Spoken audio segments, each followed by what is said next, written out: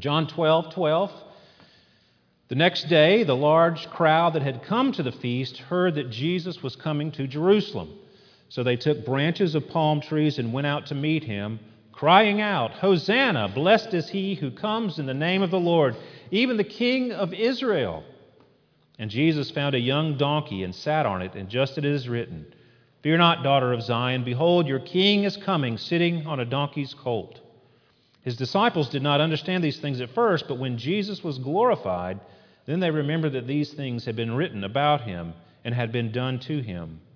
The crowd that had been with him when he called Lazarus out of the tomb and raised him from the dead continued to bear witness.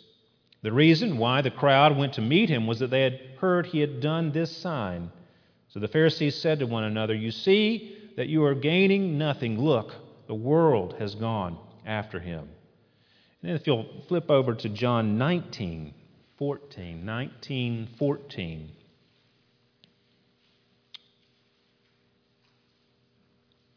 19:14. Now it was the day of preparation of the Passover. It was about the 6th hour. That's Pontius Pilate, he said to the Jews, "Behold your king." They cried out, away with him, crucify him." Pilate said to them, "Shall I crucify your king?" The chief priests answered, "We have no king but Caesar." So he delivered him over to them to be crucified. May God bless the reading and hearing of his word this morning. When Leo Tolstoy was 9 years old, he was convinced that God could give him the ability to fly. So he leapt out of a window. Thankfully, he did not kill himself in the fall, and he eventually overcame his disappointment with God. Now, have you ever been, or are you now, disappointed with God because he did not meet your expectations? Of course, Leo Tolstoy's expectations were very unrealistic. But maybe God has not answered your prayers, or maybe given you the life that you feel that you have desired or deserved. Maybe you're like Fantine in Les Mis, where she sings, "I thought my life would be so different from this hell I'm living." Maybe you feel the same way this morning. Maybe you're even angry at God. Well, how do you deal with disappointment with God? That's the question I want us to consider this morning. The people in Jerusalem ended up very disappointed with Jesus. On one day, they were shouting to Jesus, "Hosanna, blessed is he who comes in the name of the Lord." And then just days later, they shouted, away with him, crucify him." One moment, they were looking to Jesus to save them. The next, they wanted to kill him. Why? Well, it's because Jesus did not meet their expectations. What were their expectations? What were they looking for in Jesus? Well, in John 12 that we just read, they are shouting Psalm 118. We read a portion of it for our call to worship this morning. "Hosanna, blessed is he who comes in the name of the Lord, even the King of Israel." Hosanna means, "Oh, save, we pray." "Oh, save, we pray." So they're calling on the one who comes in the name of the Lord, the King of Israel, to save them. The crowd is correctly identifying Jesus as the Messiah or the Christ. That word means the same thing. The Greek version of Christ, the Greek word Christ and the Hebrew word Messiah both mean anointed one. Anointed one. And anointing with oil was something that was done to set apart a person for a special place or function, like a king would be anointed with oil. Priests were anointed with oil, and prophets also were sometimes anointed with oil. They were set apart for a special task or function by God. And the kings of Israel were sometimes referred to as the anointed of the Lord, which literally translated says the Messiah of Yahweh, the Messiah of Yahweh, the anointed of God or the anointed of the Lord. And see, these people are referring to not just any old king, but of course the promised Messiah, the very special figure promised in the Old Testament to be the ultimate Davidic king. God promised David that his royal line would go on forever and fulfilled in the person of the Messiah. And the Old Testament teaches us that the Messiah is set apart by God, appointed to redeem God's people and to bring judgment on his foes. He is given dominion over the nations, and all his activities, the real agent is Yahweh himself, God working through his Messiah. And the Christ, or the Messiah, is the great deliverer. So they were correct in identifying Jesus as the Messiah. But if you read, we didn't read this section of Psalm 118, but they would have been thinking this and probably singing the whole psalm as they were riding in with Jesus into Jerusalem. In Psalm 118, 10 through 12, it says, "All nations surrounded me. In the name of the Lord, I cut them off. They surrounded me on every side. In the name of the Lord, I cut them off. They surrounded me like bees. They went out like a fire among thorns. In the name of the Lord, I cut them off." You see, these people were rightly identifying Jesus as a king, and they were calling him the King of Israel. They were expecting him to come in and cut off their enemies, namely the Romans. The Romans occupied the land. They were in charge. We read about Pontius Pilate, who was the Roman governor there in Jerusalem. And they were hoping that Jesus was going to cut off the Romans. Look at verse 17. "The crowd that had been with him when he called Lazarus out of the tomb and raised him from the dead continued to bear witness." And the reason why the crowd went to meet him was that they heard that he had done this sign. So he had power to raise the dead. Now, if you've got power to raise the dead, that means that you can certainly handle the Romans, if you can do that. They wanted deliverance from the Romans. And so what's going on here in John 12 is something of a political pep rally. There's nationalism going on. They're wanting Israel to rise up, led by Jesus, the King, Messiah. And they were waving palm branches, like our children just did this morning. The palm branch was a symbol for Israel. It was a national symbol, kind of like our bald eagle. So they were very much thinking of Jesus as an earthly king. See, the problem they were having was that their scope was limited. They wanted a temporal, local deliverance. See, but Jesus didn't come to earth simply to fight Roman oppression. He had a much larger, much more profound mission that he was on when he rode into Jerusalem. Now, when he was arrested and the people saw that he was not going to beat the Romans, here's Jesus bloodied and beaten and being mocked, and Pilate saying, "Behold your king." He's just sticking it to him. This is the guy you thought was your king. Look how pitiful and pathetic he is, and how we're destroying him. So they would have seen that. And that's why the people quickly turn on Jesus and reject him and cry out, "Just crucify him, get rid of him. He is of no use to us if he's not going to do what we want him to do." That's why they chose Barabbas. Barabbas was a revolutionary. He was a freedom fighter. He had killed some people, and he was steal from the Romans. Now there's a guy that was getting things done. Let's get that guy, not this weak person in the person of Jesus. He's no use. He's not going to do what we want him to do. So you see there, their expectations were pointed right there at their immediate locale and their immediate circumstances, when Jesus was doing something greater than that they didn't have any perception of at the moment. Now this morning I want us to listen carefully to this statement about those people. They were expecting something that Jesus did not intend to give them, because he was seeking to give them something so much greater. Let that sink in for a moment. They were expecting something that Jesus did not intend to give them because he was seeking to give them something so much greater. See, could it be that we are guilty of the same type of thinking of the crowds in Jerusalem? Is our scope limited? Are we expecting something from Jesus that he doesn't intend to give us because he wants to give us something so much greater than we're expecting? He's got a bigger plan than our plan, a bigger purpose than maybe our immediate needs. See, they misidentified the problem. The problem wasn't just the Romans.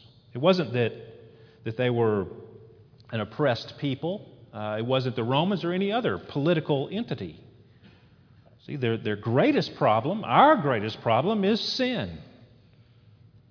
Therefore, Jesus did not come to give them an immediate political deliverance. He came to deliver them from sin. And he did not come simply to be the king of Israel. He came to set up an everlasting kingdom that encompasses the entire universe, all of the earth.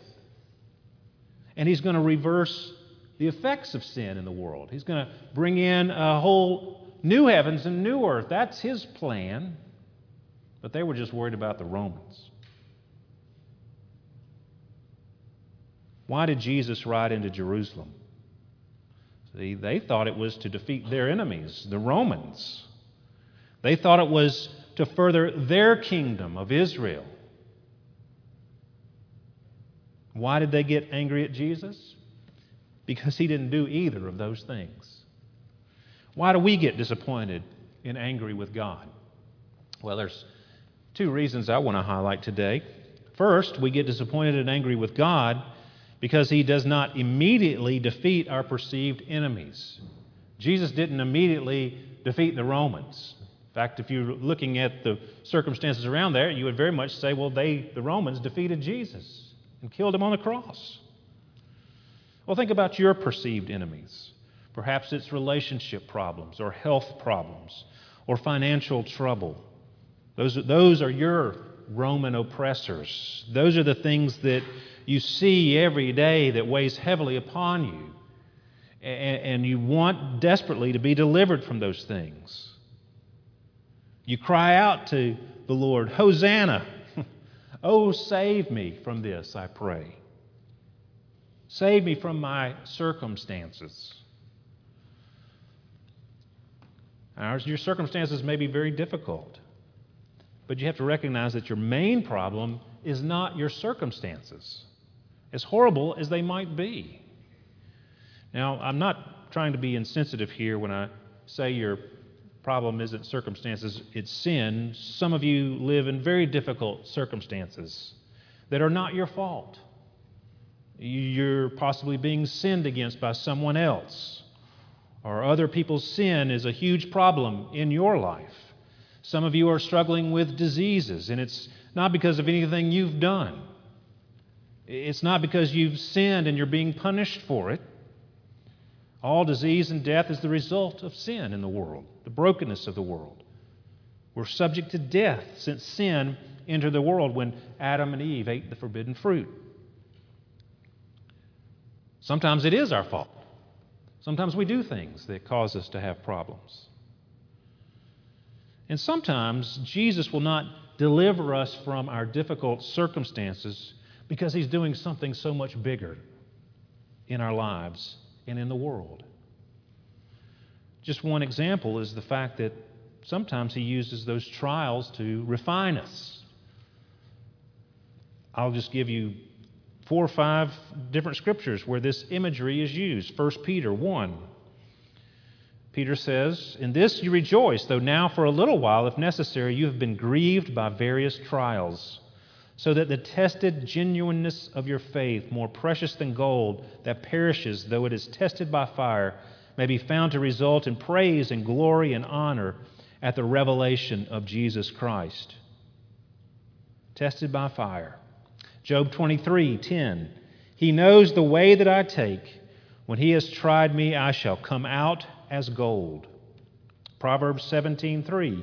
"The crucible is for silver, and the furnace is for gold, and the Lord tests hearts. Isaiah 48, behold, I have refined you, but not as silver. I have tried you in the furnace of affliction. See, sometimes the Lord is working in us to refine us, to make us more like Christ, to deepen our faith. See, what happens when your circumstances come crashing down on you? Are you turning away from the Lord? Or are you running to Him? Are you putting your faith in Him and continuing to trust Him in spite of the difficulties? Jesus is the prime example of someone who was not delivered from his difficult circumstances, though He was sinless.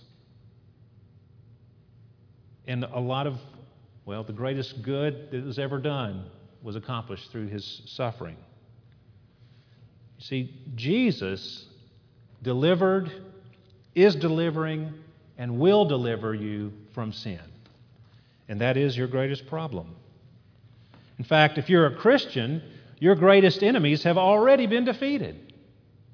Sin, hell, and death. These things are things that we're going to be free with, delivered from. One day you will be delivered from all your circumstantial problems, from your relationship problems, your health problems, your financial problems. All those things will go away in the new heavens and new earth because sin will be done away with. The biggest problem will be eradicated. We won't be in the presence of sin or the brokenness of the world anymore. So see, when we're going through difficult circumstances, it's helpful to stop instead of shaking our fist at God, to look to God and try to wonder what might God be doing that's bigger than I can see through these circumstances. Of course, Romans 8:28 is a lot of people's favorite verse for a reason, because it's a great reminder. We know that all things work together for good for those who love God and are called according to His purpose. God is working out something great in your life if you're trusting in Him. And in the midst of the difficult circumstances, don't be angry or disappointed with God. Broaden your scope. Look at the bigger picture. Trust the one who has power, yes, to do things in your life, to change your circumstances, but He also has wisdom to know what's best for you in whatever circumstance you're in. How can I follow the Lord more closely through this difficult circumstance? And the second thing that causes us to get disappointed and angry with God is because He does not further our own kingdoms. You see, the people in Jesus' day wanted their own kingdom, particularly the nation of Israel, to rise up and be the great nation that it once was. And of course, that's not why Jesus came. Earlier in John, when He does the miracle of feeding the 5,000, at the end of that story there in John, it tells us that they wanted to make Him king by force. And so He goes off by Himself to pray. They knew they wanted Him to be the king. They were beginning to identify Him as that one that would free them from the Romans. And Jesus didn't want to do that. That wasn't why He came. See, some people are disappointed and angry with God because He doesn't meet our agenda. They had an agenda. Jesus didn't meet that agenda. Therefore, they turned on Him. Have you ever said in your heart, Lord, I do this and this and this for You. Why won't You give me what I'm asking for? Or I'm a good person. I deserve better than this. Or have you said, Lord, if You'll get me out of this, I'll go to church on Sunday, or I'll tithe, or I'll fill in the blank with whatever deal we're making with God. But what you're actually trying to do in those circumstances is manipulate God. And that can't be done. If you try, you will certainly be frustrated, disappointed, and angry, because you cannot manipulate God. You're going to be severely disappointed. So drop your agenda, get rid of your conditions, and stop trying to manipulate the Lord. God is not your co-pilot. That's the worst bumper sticker there is. And if you got it on your car, I'm sorry. Scrape it off. See, God is the pilot. He's the pilot. He's not a co-pilot. If you invite Him to be the co-pilot, He's not even going to get on the plane. He is God, and you can't keep Him in your pocket and pull Him out whenever you want to do whatever you want Him to do for you. He's the King of Kings. He rules over all. or He doesn't rule at all. See, Jesus is doing something bigger in your life and in the world than your tiny little agenda. See? And you must plug into His agenda. Don't come to God with your agenda. Say, Lord, what's your agenda in the world, and how can I be a part of that? Here I am, Lord, send me, like Isaiah prayed. See, God's building an everlasting kingdom in Christ. And He's not the assistant foreman building your tiny kingdom. No, He invites you to be a part of His kingdom. Environmentalists have a bumper sticker slogan. You've certainly seen this bumper sticker. Think globally, act locally. You know, you're thinking about the good of the world, and you're supposed to do things around wherever you live to better the world globally. Well, we tend to think as Christians, we tend to think locally, my own circumstances, but Jesus is thinking globally. He's got a global reclamation project going on, a universal one that's going to end with the new heavens and new earth. That's what He's doing. That's where He's trending. We're going to be with Him forever. That's what we're living for. And to act locally in that respect means to walk with Him daily, trusting in Him, following His agenda for your life. See, we live in the moment. We think today, but Jesus thinks eternity. We think individualistically. Jesus thinks corporately. A kingdom that encompasses people from every tongue and tribe and nation. 1 Corinthians 2 reminds us, what no eye has seen, nor ear heard, nor the heart of man imagined, what God has prepared for those who love Him.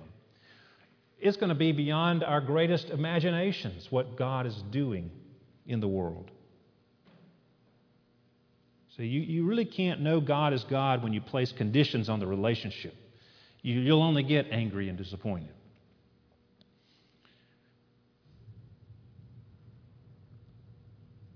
Paul Tripp says, faith is not telling God what you want and believing He'll deliver it.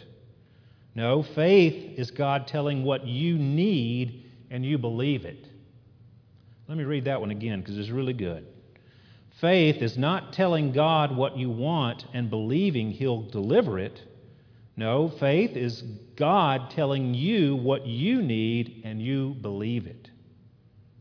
Are you listening to God, or are you just talking to Him and telling Him what to do? See, you need to let go of your conditions. Well, how do you do that? How do you let go of your conditions and trust Him? Well, remember, He loved you without condition. He didn't say, you need to fulfill this list of things, my demands, and then I'll love you. No, while you were still a sinner, Christ died for you. Because He's got a big plan for you. How do you respond to that? Well, Palm Sunday is a strange celebration, isn't it, in the church calendar? They shouted because they thought He was going to deliver them. And we shout it because He has delivered us. So we've turned it around. The events that we're celebrating are much different after the cross and the resurrection than what those people who were actually there praising Jesus as He went into Jerusalem. It's completely different. It's been turned around because we see we have greater light. It's been revealed to us that God is doing something great in the world beyond our expectations. I want to encourage you today to trust the Lord. He's someone to worship and serve, not someone with whom we should ever be angry or disappointed, because He loves us. He cares for us, and He has a wonderful plan for our lives. Ask Him what His plan is. Come to Him and put your faith in Him and trust in Him, and drop your agenda and plug into His agenda and what He's doing in the world. Let's pray together. Oh Lord, we do thank You for Your word and just for the encouragement that it is to us. And we thank You that You help us when we get selfish and self-centered and we get disappointed because things aren't going like we want them to go.